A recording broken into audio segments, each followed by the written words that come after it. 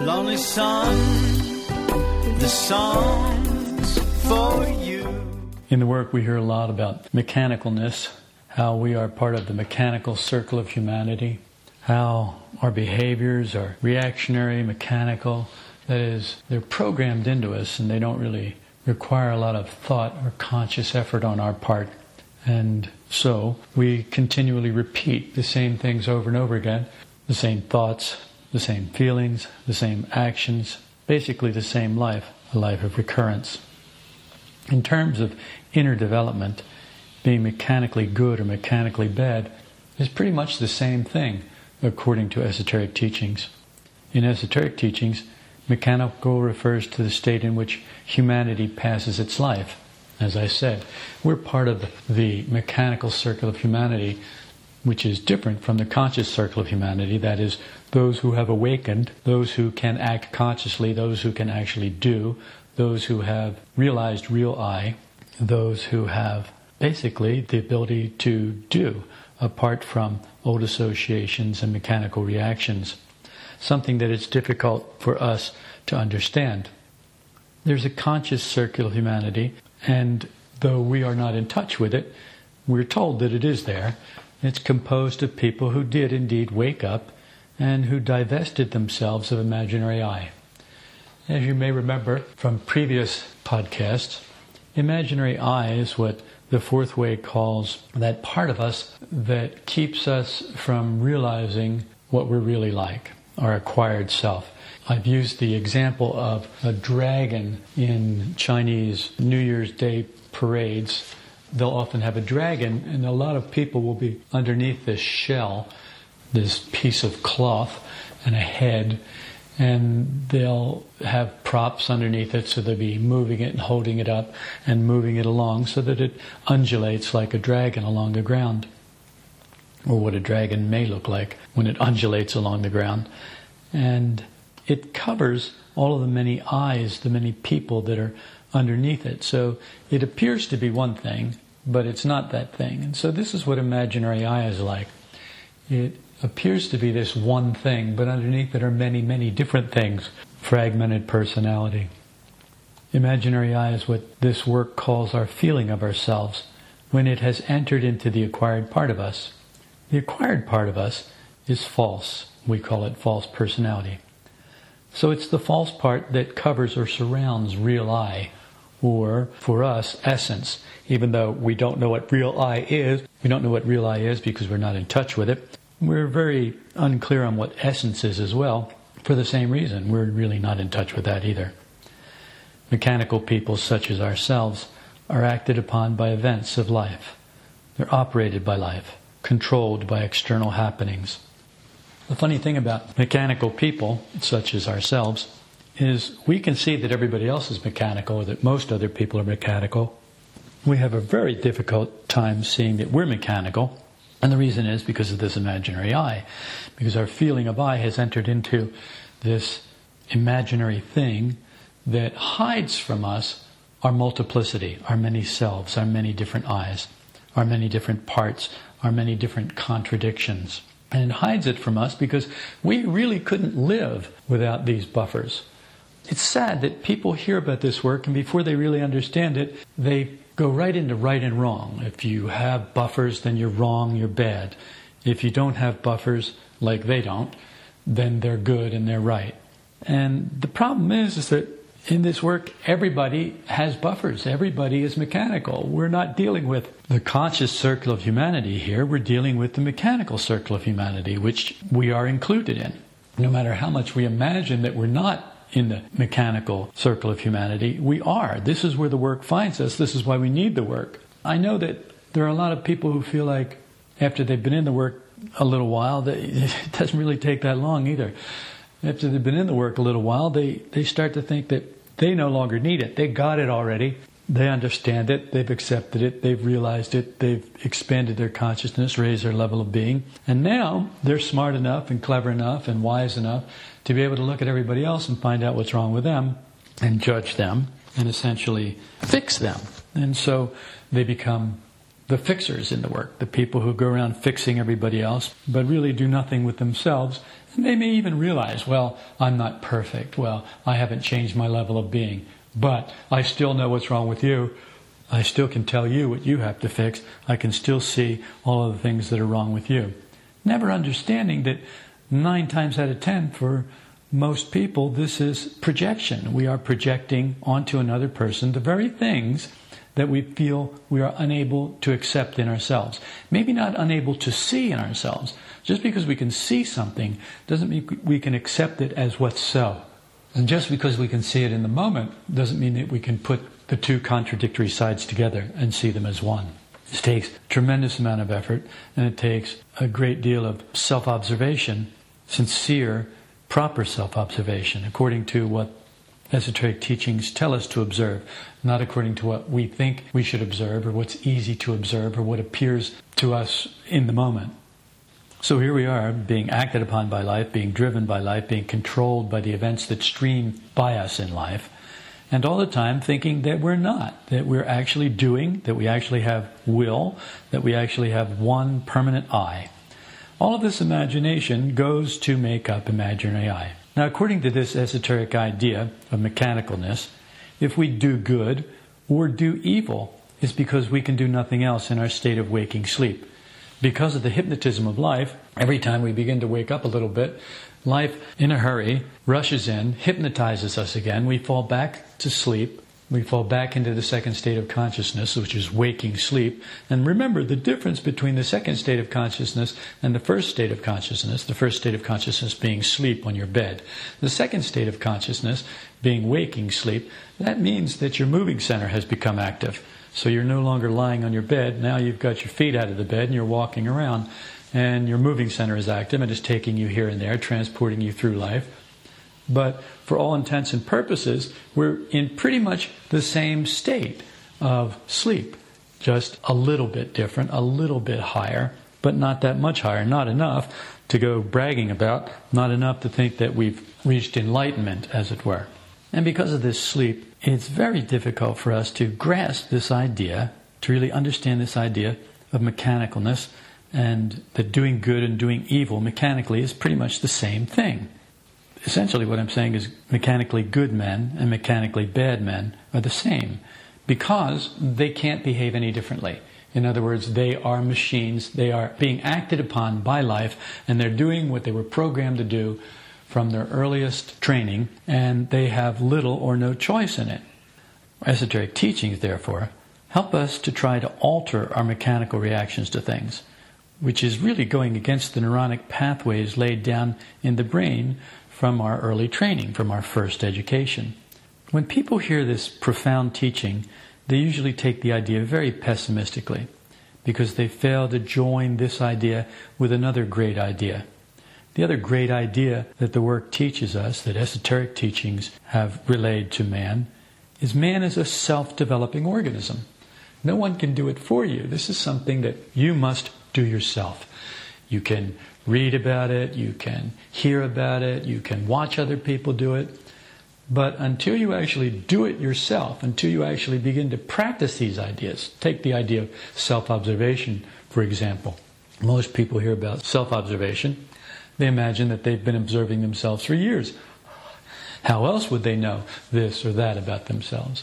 But there's a difference between introspection and proper self-observation as taught by esoteric schools. And the difference is there are rules to follow in the self-observation, proper self-observation taught by esoteric schools.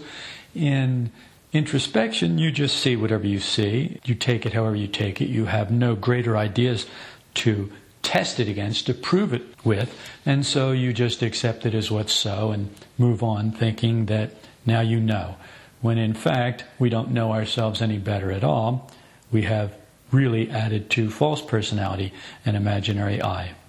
Remember that imaginary I is the covering, the coat over false personality that keeps us from seeing what we're really like, that keeps us from seeing our many different contradictions. The contradictions that are separated by buffers, the buffers are there so that we don't go mad. If we could see all of our contradictions at once, Gurdjieff said, we would go mad. judging by the reactions that I've seen in people who have seen one or two contradictions in themselves at the same time, and the anger and negative emotions that have come up in them over that, and the self-justifying, and the projection, and the lashing out at other people, and the blame shifting, I would say that Gurdjieff had a pretty good idea of what would happen if we saw all of our contradictions at the same time. We truly would go insane. Not that we're not insane already. Remember that the work teaches that whenever we're negative, whenever we're in a negative state, we are, for all intents and purposes, insane because we are completely out of touch with reality. So unless we can join this one idea of mechanicalness with the idea of being a self-developing organism, it's easy to take all this the wrong way. So we have in us the possibility of making quite new associations, different from what life has burned into our brains. Some people have a fear of heights. Other people have a fear of water. Some people have a fear of this or that. Some people, they like this food and they don't like that food. This one, they like this smell, but they don't like that smell. Where someone else will come along and they like the very smell that someone hates, and they hate the very smell that someone else likes. They love the food that someone can't stand, and they hate the food that other people love. And so we have these likes and dislikes that have all been burned into our brains, as it were, into our neuronic pathways by these associations that we have acquired in life.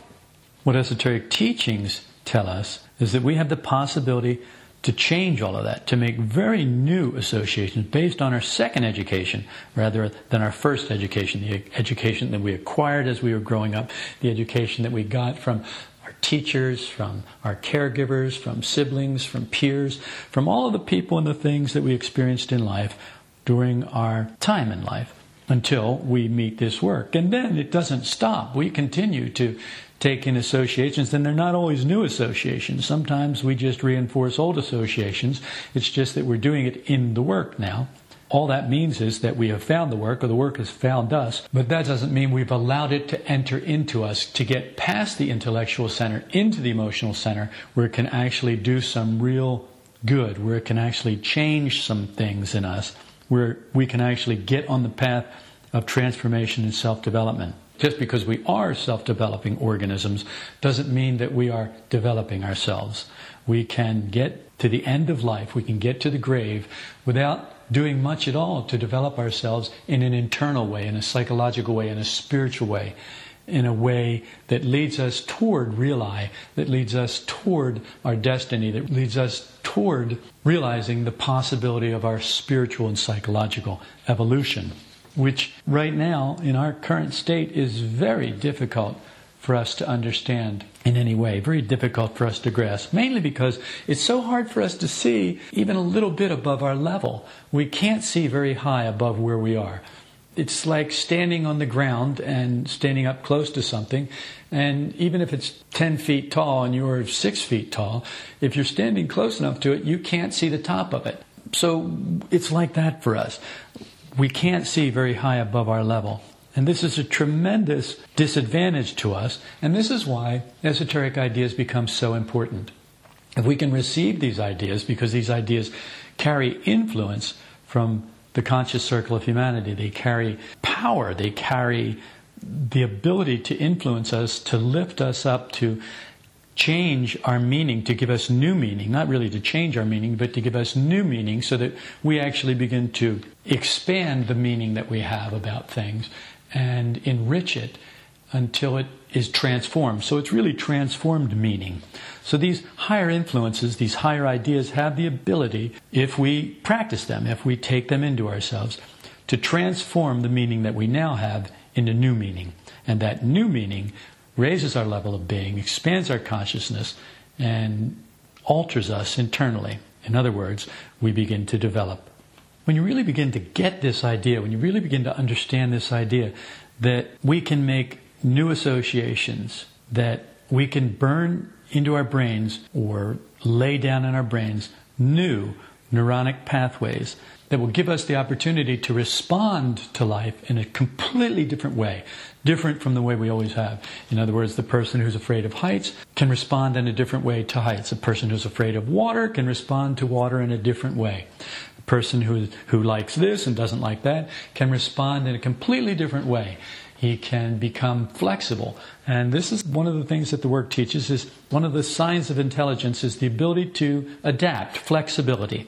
So when we are less rigid, when we can be more supple and yielding and more like water, non-resistant, we can take life as it comes and take new meaning from life instead of always reacting in the same way to life, out of the old neuronic pathways, out of the old associations, out of the old meaning that we had from our first education. The exciting part of this is that modern neurologists have found the overwhelming majority of our brains are ready and waiting for new connections to be made. Actions and thoughts can be laid down in our brains that are entirely different. It's like a field. Imagine a field that has been plowed, or that needs to be plowed. But imagine a field that has very little planted in it, very little growing in it. And someone can come along and they see it and they see the potential of it and they say, and this is what neurologists are doing, they're seeing this huge field of the mind, our forebrain, that is so undeveloped, that has these vast tracts of area that are unused, that could be used, but we're not doing anything with it because we are habitually traveling down the old paths over and over and over again. We never get into this new field where new things could be planted, where new paths could be made, where new trenches could be dug, where new pathways could be made, new roads could be made, new trails could be made, new associations could be made. And so this is what modern neurologists are finding out, that we have this overwhelming majority of our brains not being used, but ready to be used. And it's not that difficult to do. We just have to know how to do it, and then, because we're self-developing organisms, do the work ourselves, and not just read about it, not just listen about it, but actually do the hard work, make the effort of practicing these principles, practicing these ideas, until we actually begin to burn in these new neuronic pathways in our brains. Now, it's going to take some time before we shift from one to the other. We let go of the old and get into the new so that we follow the new, but it's something that can be done if we persevere. Someone awakening to esoteric ideas, who's willing to evaluate them, will begin to think in a new way. This is called metanoia in esoteric teachings. In the Bible, metanoia in the Greek is translated as repentance, but the real meaning of it is change of mind. And it's more than just a change of mind, but mind changes by changing thoughts. And changing thoughts change by having new ideas, having higher ideas that can lift our thoughts up out of the old ruts, out of the old neuronic pathways that they've been in, lift them up and put them in new neuronic pathways that we build with these ideas, that we lay down with these ideas and with the practice of these ideas. So metanoia is a very real thing if you practice it. Thinking in a new way means creating new associative roads in our brains. The mind works through the brain, making it capable of infinite development. People get the mind and the brain confused. Let's look at it this way. You can see a car, and then you can see the driver of the car. The car is like the brain, but the driver of the car is like the mind. The problem with us is that the car is out of control. The brain is out of control because we have put these neuronic pathways in there from our old associations. It just keeps on repeating the same thing over and over again. So when someone sits down to meditate, they have thoughts that just keep on running through their brain over and over again. And we take that as the mind because we can't separate the mind from the brain without a great deal of effort. And most people are not willing to make that effort, which is why most people never learn really to meditate. They always find they have something else to do. They always find they don't have time for this, they don't have time for that. They've got other things that they have to do, and so meditation goes to the back burner. The purpose of meditation is to learn to concentrate, to learn to separate from the mind, so that you can begin to be the driver instead of let the car drive you, take you around. Or in other words, instead of the car being out of control, you become the driver by learning how to separate from the mind, separate from the brain, and use it in a different way instead of having it use you. Our frontal lobes are almost completely undeveloped. Connecting this huge brain potential to esoteric truth means that we could stop being small-minded savages. Imagine what it would be like if you could stop disliking people, if you could stop arguing with people, if we could stop war on this planet, if we didn't have to lock our doors because some small-minded savages were forgetting the law of karma, forgetting the law of cause and effect, forgetting that you can't get something for nothing, and that everything you take, you will have to pay back eventually. So the people who are too small-minded to be able to see this, who have not practiced these principles, who have not laid down these new neuronic pathways in their brains, these people, if they could do this, we wouldn't have to lock our doors. We wouldn't have wars. We wouldn't have arguments. We wouldn't disagree. We wouldn't have these problems. We would be in touch with real conscience instead of acquired conscience, and people would agree on things, because what is real and lasting is eternal. And what is acquired is acquired. It's false. And it will eventually erode. It will eventually fall apart. So these are the things that make this whole idea of mechanicalness and our way out of mechanicalness so important to study, to understand. Thinking in a new way is our way out of mechanicalness. Creating new associative roads in our brains is the path out of mechanicalness. What modern neurologists are telling us now is that we are capable of infinite development. They cannot see an end to it. They cannot see our limitations. We are so underdeveloped that they can't see the heights to which we could reach if we were willing to do this work, if we were willing to do the work of laying down these new neuronic pathways in this uncharted frontal lobe portion of the brain. Thinking in a new way means everything can change. New associations means relating to ourselves, relating to others, relating to life and everything in life in a completely different way. Instead of getting depressed when someone says you're ugly and your mother dresses you funny, or instead of getting upset or aggravated or irritated or whatever, we could lay down new neuronic pathways, change entirely how we respond to a statement like that or something like that, and free ourselves from the mechanicalness of life that makes us do the same thing over and over again. My wife is fond of saying, if you always do what you always did, you'll always get what you always got.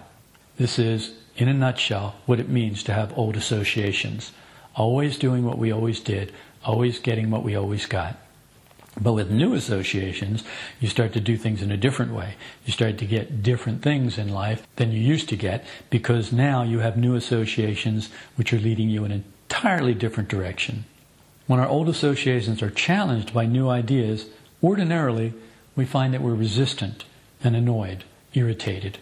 It works like this. How many times when you're listening to a podcast do I say something that you instantly resist? You say, no, that's not right. That's not true of me. Well, he's projecting. Well, that's not the way that is. Well, I've already overcome that. Well, yes, I see that about myself, but I've overcome that already. That's the way it used to be, but that's not the way it is anymore. We go into self-justifying, we go into anger, we go into denial, we go into resistance, we go into all of these things that keep us from actually changing our associations, actually seeing things in a new way, actually having the old associations start to shift a little bit with the new ideas. The work says it's better for most people to carry on in their mechanical sleep, in their small patterns, whether they're so-called good or bad people. Well, what can I say? I've told you before that this work is dangerous. If you get it in your hands before you are ready to do something with it and you don't understand it, you can end up using it as a weapon against other people rather than using it as a tool for your own inner change, inner development, changing from a mechanical being to a conscious being, getting out of the mechanical circle of humanity and getting into the conscious circle of humanity.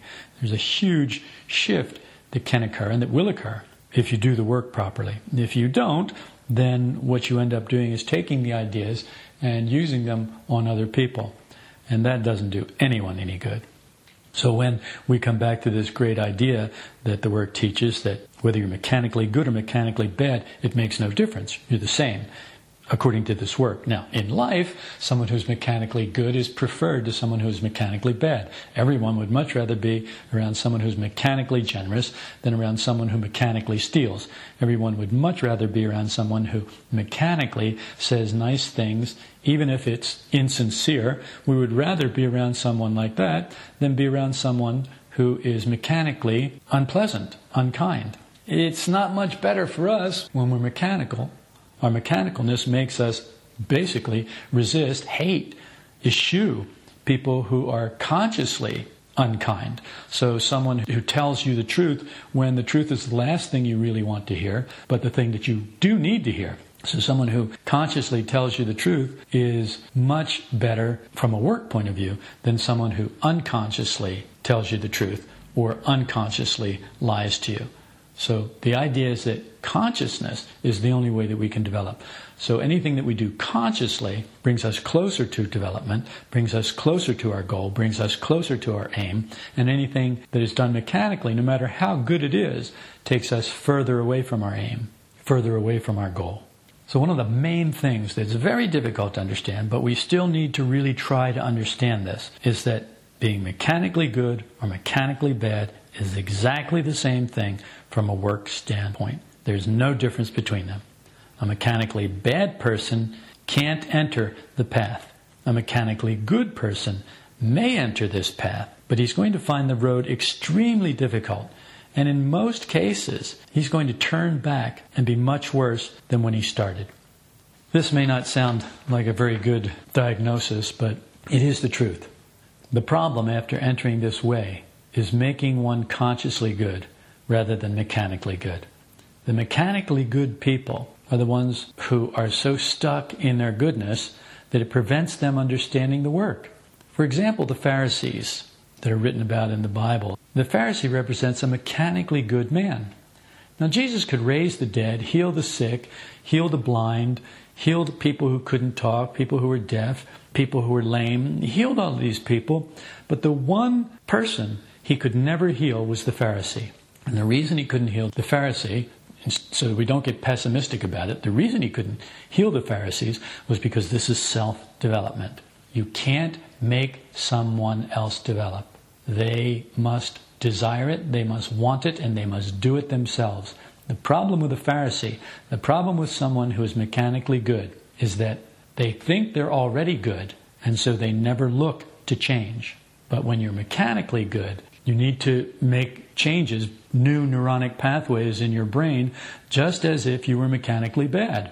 Because there is no difference between the two from a work point of view, from an esoteric point of view. Mechanically good people don't observe themselves. They take their goodness for granted. Well, of course I'm good. Of course I'm generous. Look at all of the areas in which you take yourself for granted, that you think that you're good, you're generous, you're kind, you are working, you're trying to remove buffers, you're doing this, you're doing that. All of these things that we mechanically think we're doing well, and we take our goodness for granted. So we never observe what we take for granted or look for what we think we possess. I've used the example, I don't know how many times, of losing your car keys. If you think you've got your car keys, if you think you know where they are on the hook there, by the door, or in your pocket, or in your jacket pocket, or where you left them on the hall table when you came in the house, or in your pocket in your pants, wherever you keep your keys. If you think you know where they are, you never really start to look for them until you go to that place and they're not there. When they're not there, then you realize you don't have what you thought you had, and you begin to look. This is the same thing that happens with mechanically good people. They take themselves for granted, they think they are good, and so it's very difficult for them to start to work on the idea of being consciously good, which is what this work is all about. It doesn't matter how good you are consciously, it doesn't matter how conscious you are now. The object of this work is to make you more aware, is to make you more conscious, is to raise your level of being even more, is to expand your consciousness even more until you can enter the conscious circle of humanity and stay there. The problem with us now is we can enter the conscious circle of humanity for an instant. We can become conscious for a moment. But then we fall back down, back into the mechanical circle of humanity because we can't sustain it, because we have not crystallized in this conscious state. But instead, we are very crystallized in this unconscious state, in this mechanical state. We are very crystallized in our mechanicalness. Whether it be mechanically good or mechanically bad makes no difference from an esoteric point of view. From an esoteric point of view, the crystallization in the mechanicalness, whether it's good or bad, is what needs to be broken up, is what needs to be changed. That's where we need to work, and that's where the new neuronic pathways need to be laid down in the brain so that the mind can operate more fully through the brain This can only be done consciously, because life will never give it. You could live 1,000 years in life, and life will never give you what you can get from higher influences. A influences, the influences of life, will never be able to give you C influences, because life does not produce C influences. Life takes C influences, changes them to B influences, and then after a time erodes them and corrodes them into A influences, turns them into something entirely different. As a matter of fact, can turn them into the very opposite. A perfect example of this is esoteric teachings teach conscious love. Conscious love enters into the mechanical circle of humanity as an idea. That idea then becomes romantic love, and then that romantic love, when things don't go right, when people don't meet our expectations, that romantic idea of love that was conscious love, an idea of conscious love that came from C influence, turned into B influence, now turns into A influence, and we end up hating the thing that we loved or the person that we loved. Life will never give us higher influences, C influences. Life will never show us how to be more conscious. Life will hypnotize us, make us more and more mechanical, keep us asleep until it can reap us, until it can harvest us, until it can do with us, drain our force, drain our life energy, and use us like a battery. Finally, let me just leave you with this. In Proverbs chapter 12, verse 15, it's written, "The way of a fool is right in his own eyes, but a wise man is he who listens to counsel." The hard part of these ideas is not the ideas themselves. It's accepting these ideas into ourselves, allowing them a place in us, allowing them to begin to change us. And the reason it's difficult is because it can be extremely painful. It can be very painful to have these old neuronic pathways removed or changed and new neuronic pathways burned into the brain, because we are so resistant, because we are so sure that we're right. We're so sure that we are good. We're so sure that we don't need this. Oh, maybe in a few little ways, but mostly we're pretty good. We look around at the other people and we can see clearly that the world is in need of these ideas. And then we take it upon ourselves to bring the ideas to the world instead of applying the ideas to ourselves. Remember, the way of a fool is right in his own eyes, but a wise man is he who listens to counsel. Don't be just a hearer of these ideas. Be a doer of these ideas. Put them to work in your own life. Turn away from telling other people how they need to fix it, and do it yourself. You light up an instant matter, what's part of a cosmic